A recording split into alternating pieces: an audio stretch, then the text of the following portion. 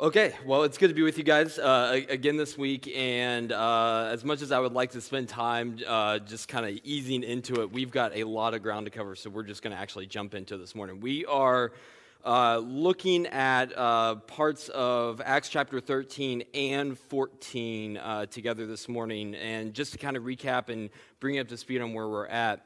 You might remember if last week that we looked at Paul's message in the synagogue there in Pisidian Antioch. And we talked about that. We talked about this new idea that he was bringing and presenting to the Jews and the God-fearers there in Antioch, that God had done something new in Jesus Christ. Tell me if you haven't heard that before in Acts, right? That God was up to something new because what Jesus had done. And it was not just simply about forgiveness. It was not just about having this legal status with God, but it was actually about something more. It was about the freedom that people could have. And so what we're going to be looking at today is actually the reaction to that message. Paul and Barnabas end up leaving Antioch. There's a reaction in Antioch. They leave Antioch. They have to go to Iconium. Then they go to Lystra. Then they go to Derbe. And there's all this stuff. And it would be easy to see all of this as separate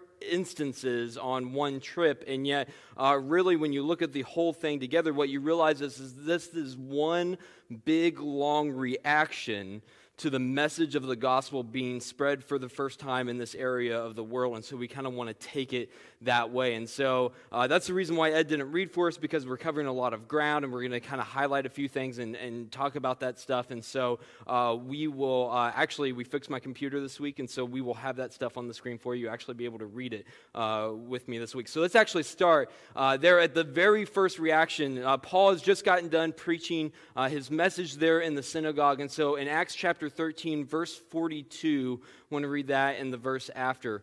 It says there that as they went out, the people begged that these things might be told them the next Sabbath. And after the meeting of the synagogue broke up, many Jews and devout converts to Judaism followed Paul and Barnabas, who, as they spoke with them, urged them to continue in the grace of God. As we move along in this chapter and a half, looking at these reactions over the course of these few towns, the wrapping up of Paul and Barnabas' first missionary trip, we're going to see two conversions taking place. Two conversions, and actually, while they may look the same, they may get muddled together as we kind of flesh it out and move throughout the entirety of this passage. We're going to see that they actually end up being competing conversions. The first of those is here, though, in verse 42 and 43, where the people have heard the gospel message for the first time, and they're hungry for it. They're asking questions, and what's more is they want to know more about it. And so we see that the first conversion that is taking place is a conversion to faith being put in the gospel. And let me just explain that. It might be kind of weird. You might think, well, wait a second. Is that really the conversion that is going on here? Because I always thought it was about faith in Jesus. Well, the gospel is the message of Jesus Christ. It is the good news that in Christ God has come. He has given himself for us, that in him we can have forgiveness of sins, but also through his resurrection we can have new life. And so it is a call to believe in Jesus' life, death, and resurrection. And not just to believe in that, but to actually live through that. That's what the Jews here and the God-fearers at the synagogue are responding to. And it's a message that they have not heard before, and they are hungry for it. And they didn't even know before this how hungry they were for this message.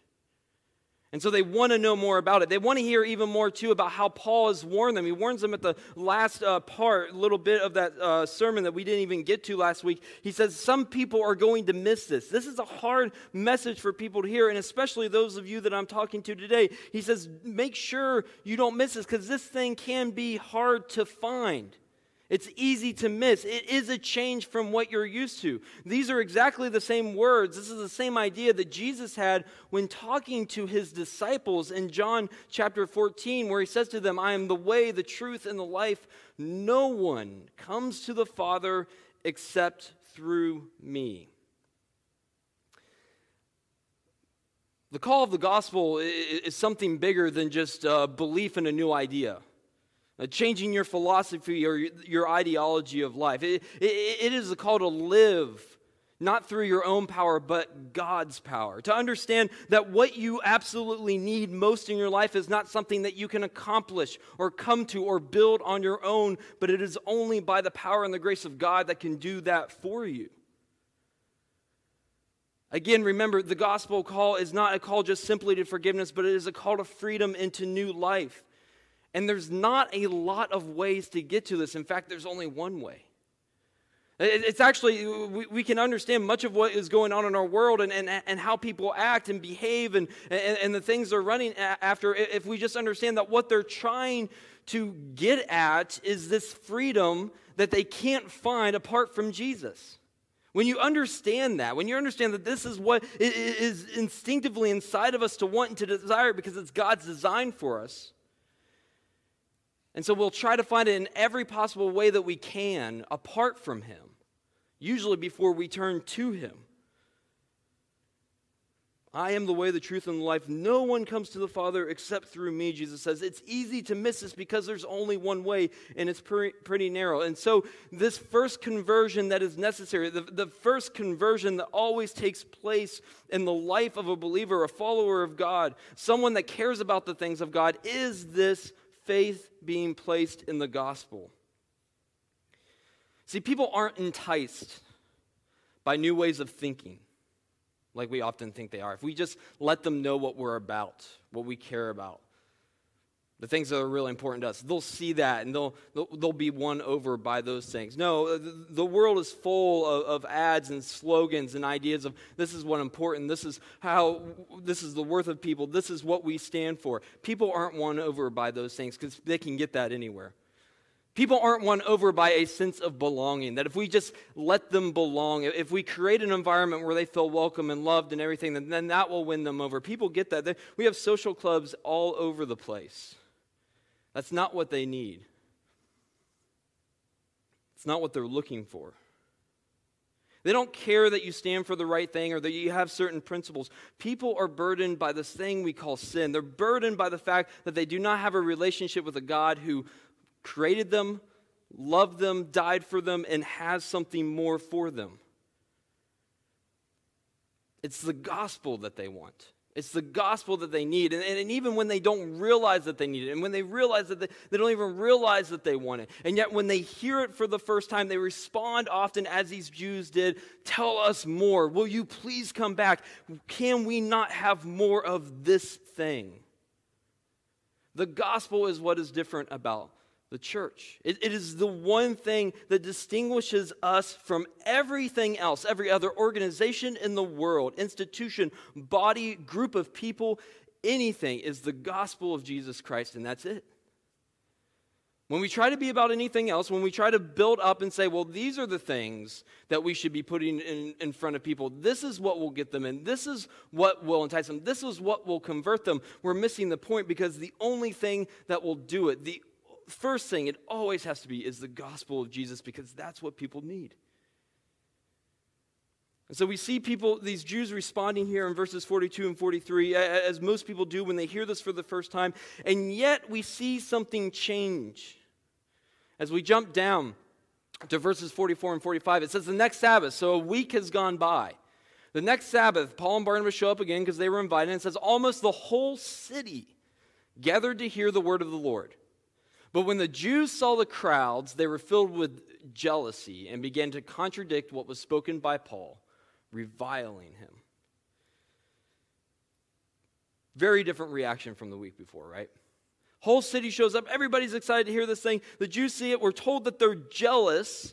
And so they start to contradict Paul to run him out of town, basically, is what we're told here in a little bit. But it's not just that they were jealous. It's not that they had envy that Paul was able to do something in 1 week that they hadn't been able to do the entire time they were there. It's not like Paul comes in and he's this new competing preacher and they're like, we want those people instead of Paul. It's that they, as N.T. Wright says, it's that they had a week to sit around and talk about what this message meant, what the gospel message was about, and what it meant for them as Jews. And it had some serious implications that could play out for them.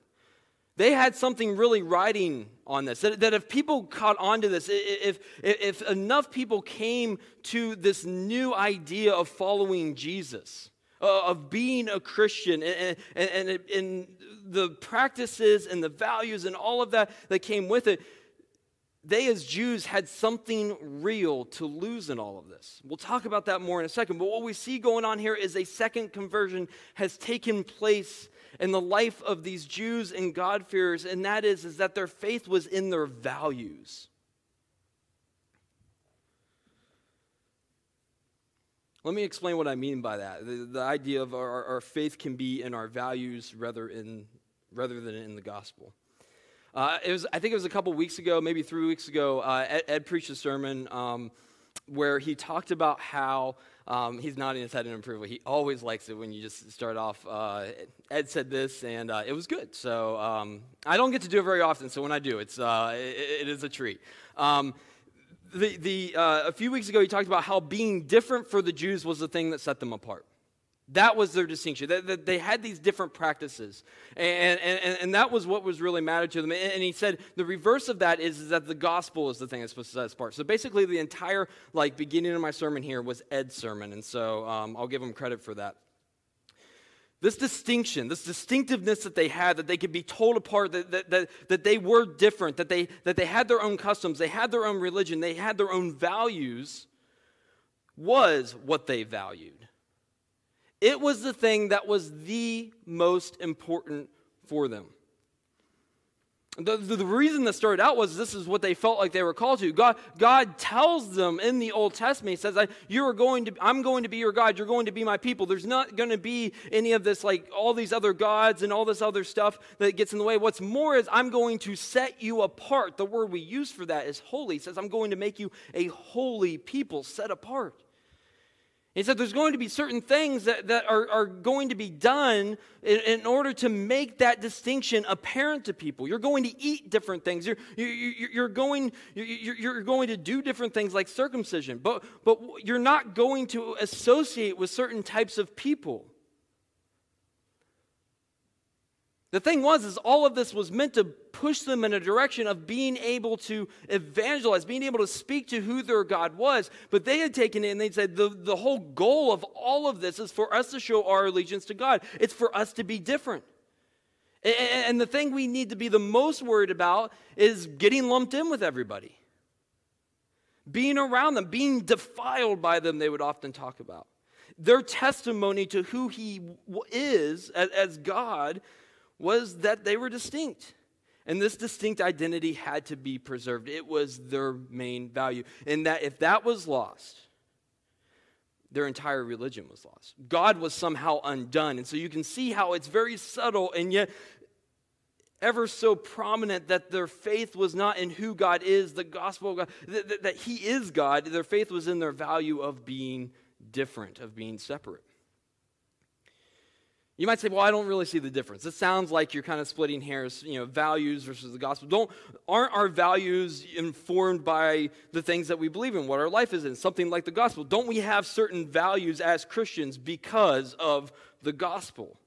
Why is this such a bad thing? It seems like you're really, Matt, saying the same thing and you're just trying to make up a sermon point that really isn't there. Everybody has values. The gospel determines ours. And I would say, you know what? You're right. You're totally right. And I made this really awesome, intricate diagram to show you guys how right you are. It's a line with words. And what you can see here is that we have gospel and values, and there is this little line that separates them, and yet it's almost indistinguishable. It's so hard to tell where our values end and the gospel begins, or vice versa. They get mixed up because there's this overlapping, and what matters most to us informs our values, and our values inform what matters most to us. And so the gospel and values essentially are almost two sides of the same coin, really. That we know because of Scripture, because of who God is, because of what Jesus Christ has done. We have values like life and life across the board, and we know how important life is and how much God values it. We value the importance of the family. We value things like equality and freedom. All of these things that we can say are Christian values. It can be hard to tell where that ends and the gospel begins because one informs the other. But there is a difference. There is a distinction. I think maybe like one of the best illustrations I can come up with to try to show like what it is I'm trying to say here and point out is the idea of the difference between loving your kids and valuing good grades. That you can say, well, I value good grades because I love my kids. I want my kids to do well, and I want them to be successful in life. And good grades, being a good student, getting into a good school, that is the best way to do that. And so I'm trying to set them up for success in their life, and it's because I value them. And you know what? Most of the time, I would say that is always the case in where it starts and how it begins. But I don't think I have to like convince you very hard, because we see it all the time, how easy it is for that push to become about something else. We see this with grades. We probably see it even more so with sports, right? I want my kids to be in sports because of the values it teaches them, and I think that's good, and I just love my kids, and I want them to have fun. And then somewhere along the line, the parent figures out that they get something out of their kids doing well in sports, just as much as the kid, if not more. And so they start to push their child, not out of love for the child, but out of what they're getting by their son or daughter being good at sports, having good grades, being successful in life, all of these different things, right?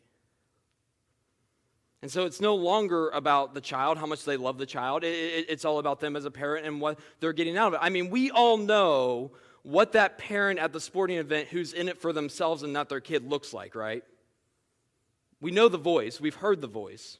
And if you're sitting around and you're like, I don't know, I don't know. Well, it's because it's you.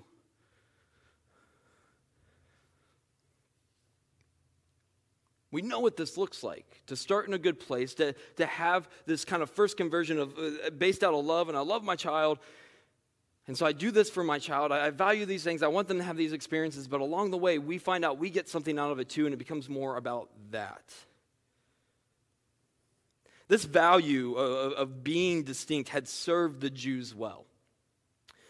Because in Rome, they actually had a special status. They had been labeled as an ancient religion.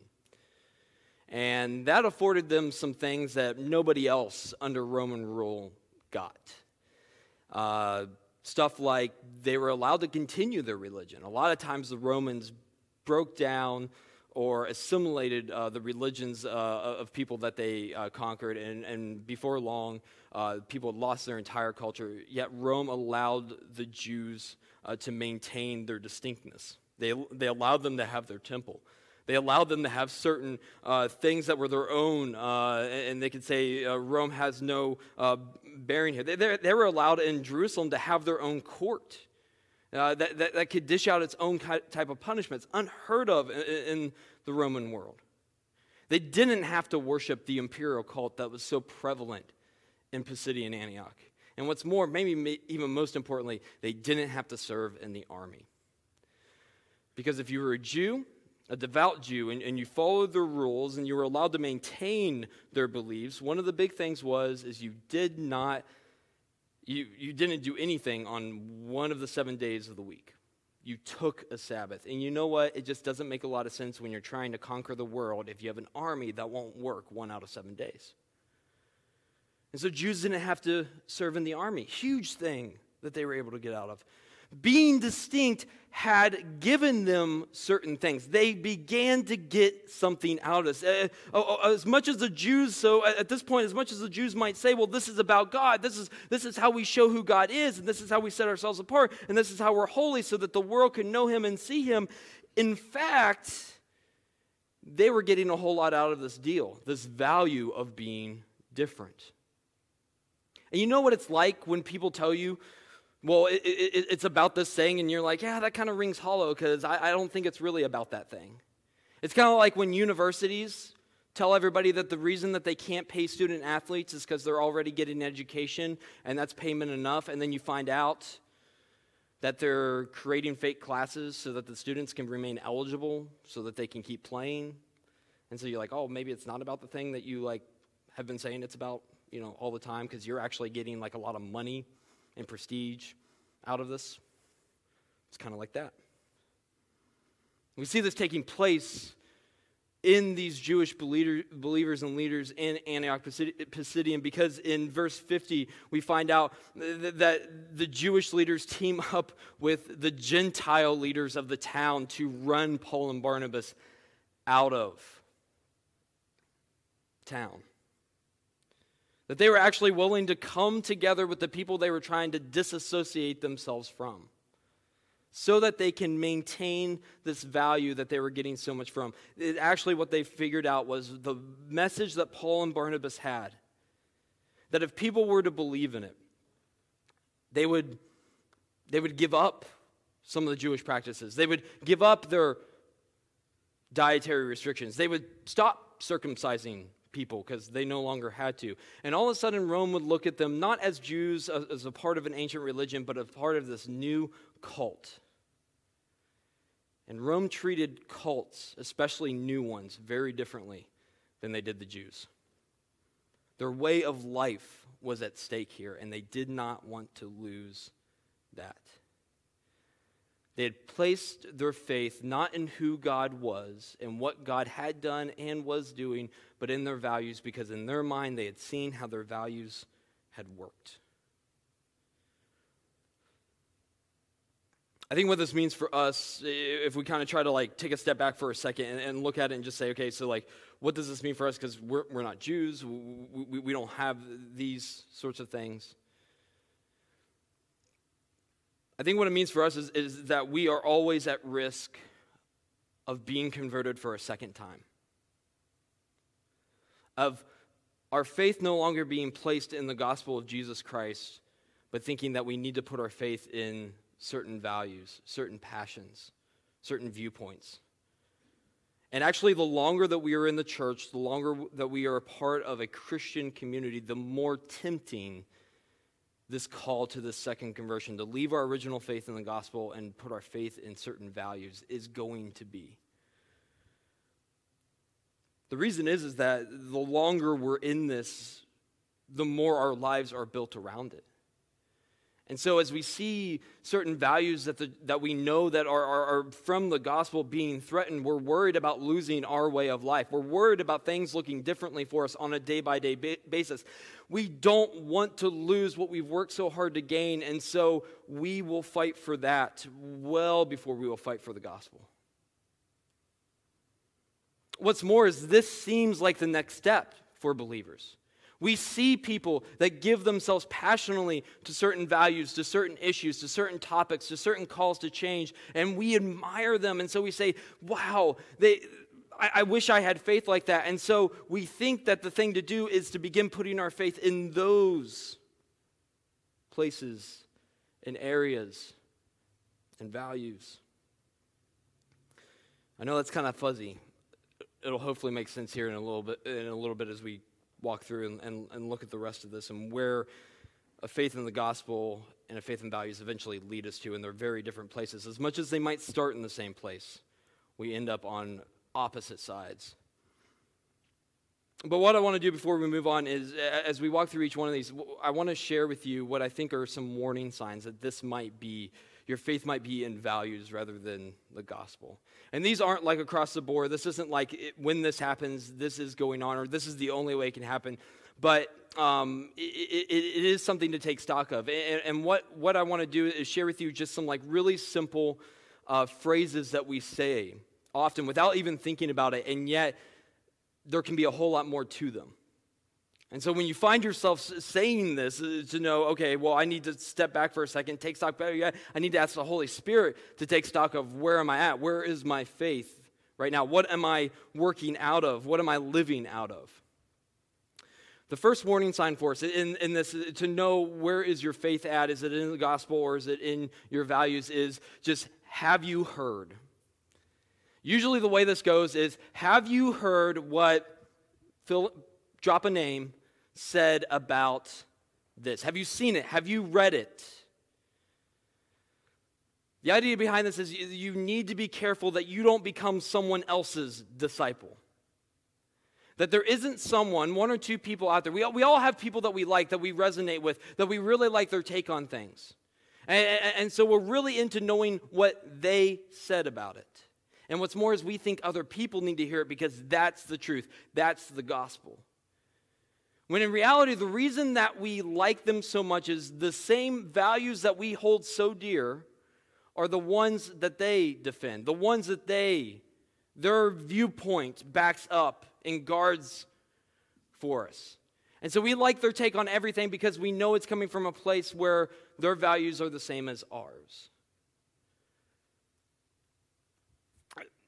Just to give you an example really quickly, one of my personal ones that I know of and I have to be careful about is actually the guy that I just referenced a little bit ago, so take that for what it is, N.T. Wright.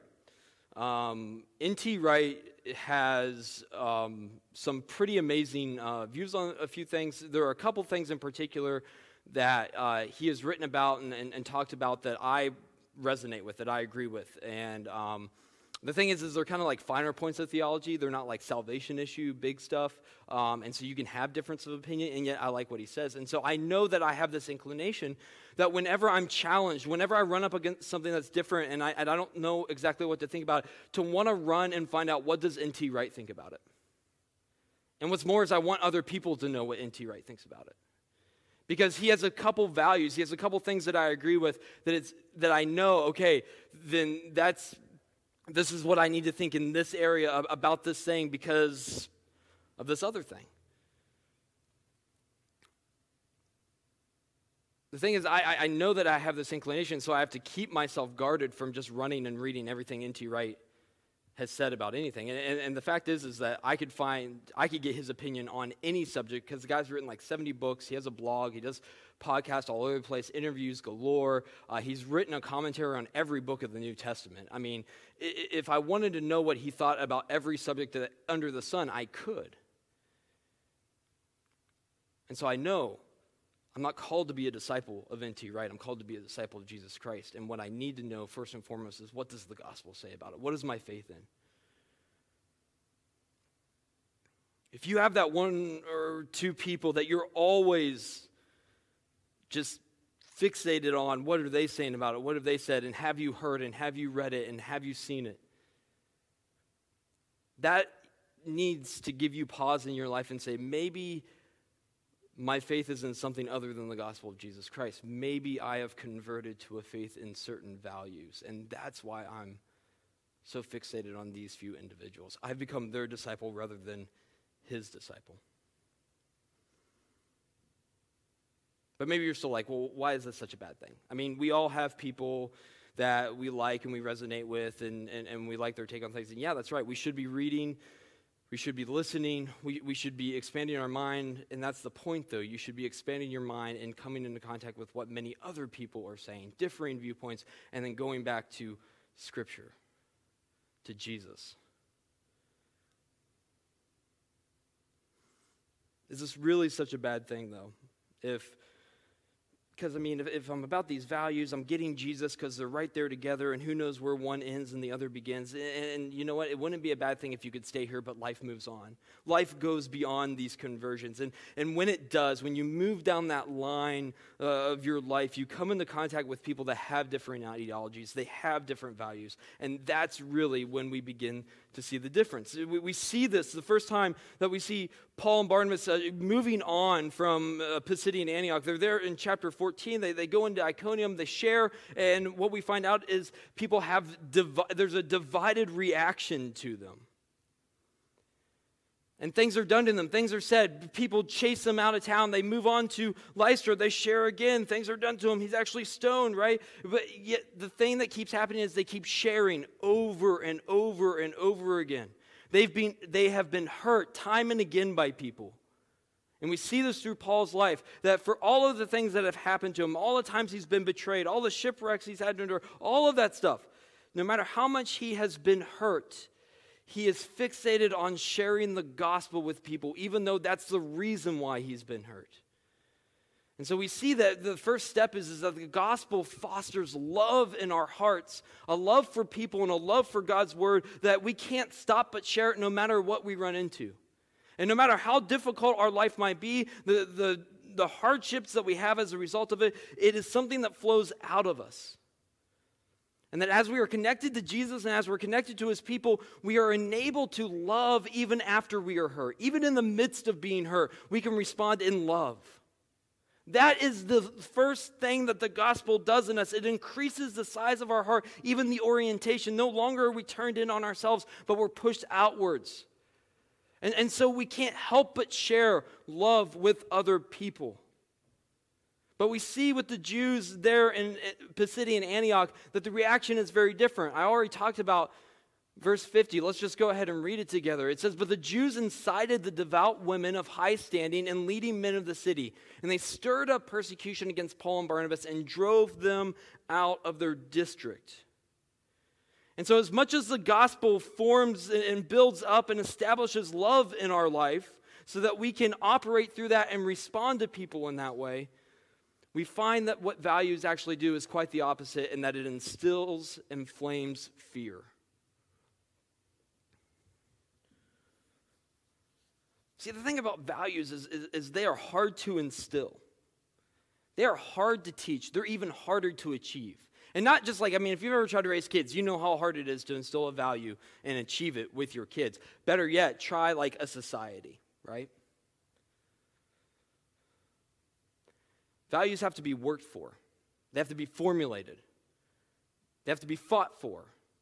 And once they're gained, they have to be maintained. The second we let up, the second we give a little bit, that's when everything comes apart, right? We know that feeling. We all sense that in our lives in one way or another at certain times with certain values that we hold very dear. And so because they have to be maintained, because they have to be guarded with, anyone that sees it differently is not to be trusted. That we begin looking at people suspiciously. Why? Because we fear they may take us somewhere opposite of our values. And this is human nature. I'm not being originally from Kentucky, or from Oregon. I'm from Kentucky. I'm always kind of amazed at the things that I've done and seen, and I talk to people about it in the state of Oregon, that they're like, yeah, I've lived here my whole life, I've never done that. Like, for instance, I've been to Crater Lake 3 times, and I've talked to a lot of people, they're like, yeah, I've never been to Crater Lake. And I'm like, well, not only have I been to Crater Lake, but I've done Crater Lake as a day trip. And not just once, but twice. That's right, I'm that kind of crazy. And it is one of the coolest things I've ever seen. But another one of those things is a few years ago, I went to Fort Clatsop, which, you talk to people and they're like, yeah, I've never been there, which is the place where Lewis and Clark spent the winter on their expedition out here. And so one of the amazing things about that so you kind of hear the name Fort Clatsop, and you don't really think much about it, but you pull up and it's a fort. Even though these guys were out here supposedly to explore and just find out what was out here, when they came time to settle down for the winter, instead of just building a few houses and being like, well, here we are, maybe we'll mingle with the locals and get to know them and, help explore. What they did is they built 2 buildings side by side, and they put the outside walls were higher and everything was kind of sloping down so that it created walls. And then in between the 2 buildings on both ends, they built walls. Because this is what we do. When we find ourselves in new places, when we find ourselves in unexplored territory, normally the first thing we will build, even before we build a shelter for ourselves, is walls. Why? Because the unknown is scary. We have a natural fear of it. We're suspicious of what is out there, because we instinctively know they won't have the same values as us, because we haven't had time to implant them in them.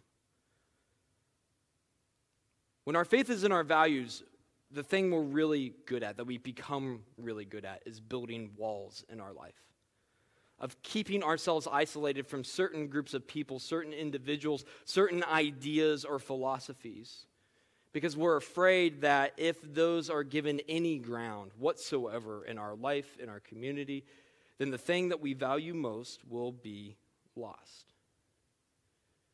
But this is not what Jesus is about. And Paul says that. He writes a letter to Timothy at the end of his life, and he's trying to encourage Timothy As Paul feels like he's come to the end of his life, he's getting ready to die, he wants to encourage Timothy. He tells Timothy, look, you're going to go through a lot of stuff. You're going to have trials. But the first encouragement he gives them is this. He says, I am reminded of your sincere faith. Obviously, a faith in the gospel. A faith that dwelt first in your grandmother Lois and your mother Eunice, and now I am sure dwells in you as well. For this reason, I remind you to fan into flame the gift of God, which is in you through the laying on of my hands. For God gave us a spirit not of fear, but of power and love and self-control. Fear forces us, implores us to hang on to what we have, to build up walls and just hold on and withstand. Love pushes us out to those that need to hear the message of the gospel. So here's the second warning sign. I just don't understand how. Have you ever said that? I know I have. I just don't understand how they could think that. I don't understand how they could live that way or they could be about those things. I just don't get that viewpoint. If you ever find yourself saying those words, hold on for a second, take stock, because the next thing you do is critical. If you have a faith that is based in the gospel, the love that is building in your heart and in your soul and in your life will implore you to go to those people and to understand them, because that's what love does. If your faith is in the values that you have and you're just trying to maintain and hang on to those, the fear in your life will drive you to isolate. Not seek to understand, just seek to block out. It's okay to admit, I don't understand how people could feel that way. I don't understand how millennials could be like that. Why can't they just commit to what they schedule and not flake out at the last second? Believe me, I know. But once you say that, the next thing you do is so important. Will you go to them and love them and seek them out? That's what God did, right? That's what he did in Jesus. He loved us enough to send his only son. The last thing that we see here is that Paul and Barnabas are run from town to town, and then in this town Lystra, we actually see the Jews from Antioch chase him down so that they can stone him. And having stoned him, they stone him to such a degree that they think he's dead, and so they throw him out of the city and they leave him for dead. And what we see is that out of their fear of what could be lost, of what might change, of how the life that they knew might be going away, the Jews, through fear, resort to violence. And this isn't just violence of anybody that threatens their way of life. It was a violence towards one of their own. Paul was a Jew, and what's more is he had kept the law better than any of them had. Ultimately, values have a way of distorting our view, of losing sight of the bigger picture, of losing sight of the thing that we say is actually most important. They would have said one of the things they value more than anything is life, and especially the life of those who are a part of the chosen people of God, and yet here in this place, they are violating everything that they say that they value and that they stand for because of the fear of what they might lose. And look, as this relates to us today and this idea of violence, we're like, well, I don't think that we struggle with violence. I mean, it's been a while since I've been to a stoning, so I think we're past that stuff, right? But violence in our day takes a different shape, doesn't it? It looks like things like gossip, grumbling, lying, slander, name-calling. Because the moment we label someone in a derogatory fashion, we begin to stop seeing them as a person who is loved by God and created his image, and see them as a problem that has to be overcome and dealt with. Maybe the biggest tell here is that it's just a situation, it's a viewpoint, it's a certain individual that you just can't let it go. You can't stop talking about it. You can't stop thinking about it. And the thing is that we can't even see how much we are missing what truly matters. I'm reading a book right now by an evangelical pastor, and I'm only like a third of the way through the book, but the title is Costly Grace, and he's talking about, it's basically, it's an autobiography, and recently I was reading about where he was talking about how he got caught up in the anti-abortion movement in the 80s. And some of the things that he did, he was really reluctant, really skeptical of it, and yet he got sucked in. His brother got into it, and then he got into it. And he talks about some of the things he ended up doing, and it's stuff that like you read it, and I think if it was from the other viewpoint, you'd say, man, that is like so messed up. Things like he went to a abortion clinic in Tulsa, Oklahoma, and took the bodies of 4 killed babies, stuffed them in his coat jacket, smuggled them on a plane across state lines, which is a felony, to New York, so that he could use them in anti-abortion demonstrations, so that he could put them in the faces of mothers who are about to go in for an abortion and try to convince them to not go through with it. Pretty extreme stuff. As he was talking about that, he said here in his book, he said, the price was high. We were deep in legal trouble, spending enormous sums we didn't have. The emotional toll on our families was also enormous, and there were days I wondered if it was all worth it. But still, we soldiered on. We were getting attention for a noble cause. I could announce a news conference, often with only hours' notice, and see 12 trucks with satellite dishes roll into the church parking lot. But I was blind to the human implications. I ignored the anguish expressions on women's faces as they tried to enter the clinic for this procedure and had to face our censor. I ignored how much I was losing my perspective on what was truly important. It struck me as I was reading that because I instantly thought of Joanne Egeman and her work with Obria. And I think one of the things that has always stuck out to me about Joanne is Joanne knows that the lives that are at stake in anything like in a situation like this, it's more than just one, that there are multiple lives. And her heart is for all of those lives that this touches. Of them all knowing life in Jesus and knowing his freedom. And how her faith in the gospel keeps her grounded in being able to see the bigger picture and not seeing these mothers or pro-choice advocates as the problem to be dealt with and violently assaulted, but to be loved. And so warning sign number 3 is if we ever find ourselves saying, I just can't believe it. That when we see or find out that someone thinks a certain way, our perception of them shifts. That how you see them changes when you learn about their view on that subject or how they voted or their pattern or lifestyle. You see them now this way and you can't get over it. I just can't believe they would think that. I just can't believe they would vote that way. I just can't believe they would like that person.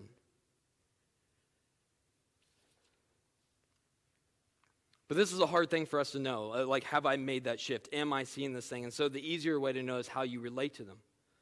That you know that you feel this way. You know that your faith is in your values, and that's what you care about most because your conversations with them always end in the same place. A really good tell is if on the way to family holidays and dinners, your spouse has to tell you what topics of discussion are off the table.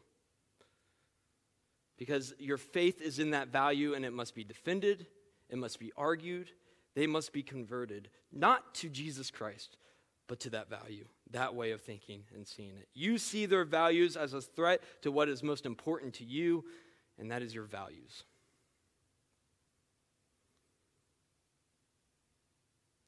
The great thing is there is a flip side to all of this, and there is hope for us. Because I think the second conversion is something we all struggle with at one point or another in our life, in our faith, in our walk with Jesus. So we find that our faith has been misplaced in the values that we have rather than the gospel. And so it's why Acts chapter 14, verses 20 and 22 are so good. Because even after Paul is stoned in Lystra and left for dead, we're told that when the disciples gathered about him, he rose up, entered the city, and on the next day he went on with Barnabas to Derbe. And when they had preached the gospel to that city and had made many disciples, they returned to Lystra, to Iconium, and then to Antioch. He goes back to these places, to these people that have stoned him and beat him and run him out of town and said things about him. You know, the crazy thing about this is when they're in Derbe, he could have just kept going straight, gone down the mountain, and ended up in Tarsus, his hometown. He could have gone somewhere where he was loved, accepted, cared for, valued. And yet he turns around, and out of the love that is in his life because of Jesus Christ, he goes back to the very people that have tried to kill him.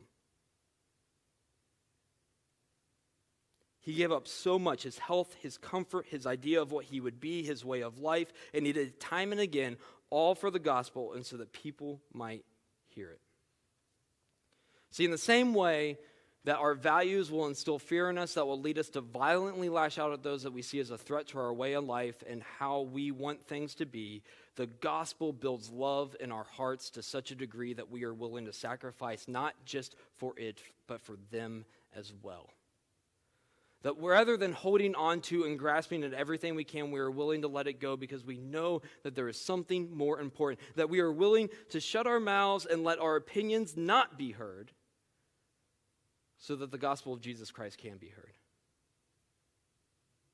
And that we are willing to sacrifice for people that we don't know yet and people we may never meet. That we are willing to let go of our style of life so that they may know true life in Jesus Christ. And we will do that so that the gospel will continue to be shared and spread even beyond our very own limited view of what we can see and the difference it is making. There are so many things in our life that God is going to ask us to sacrifice for, and we're going to see, but I can't see the value in it. I can't see what it's doing. And he says, you're right, you'll never be able to. But if your faith is in me, if your faith is in the gospel, you're going to be willing, out of the love I have shown you and given to you, to sacrifice for the sake of others. When our faith gets slowly, almost without being able to tell, switched from the gospel to values in our life, we slowly, step by step, begin to lose Jesus, and values without Jesus become cold, rigid rules that eventually will destroy the very life that they were made to protect and enhance. We as people need to be humble enough to know that we are always going to be tempted to be about even good values more than the gospel of Jesus Christ. And we need to constantly be asking ourselves, but better yet, opening ourselves up to allow the Holy Spirit to check us. So when we hear some of these things come out of our mouth, as subtle as they might seem, not that big of a deal, realize there's a whole lot behind it.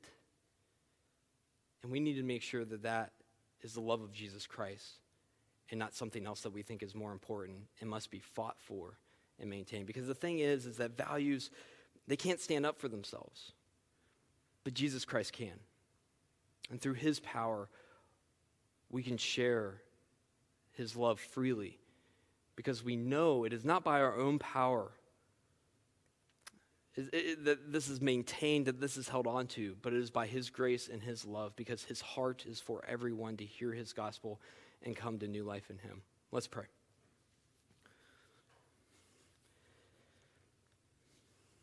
Heavenly Father, Lord, thank you for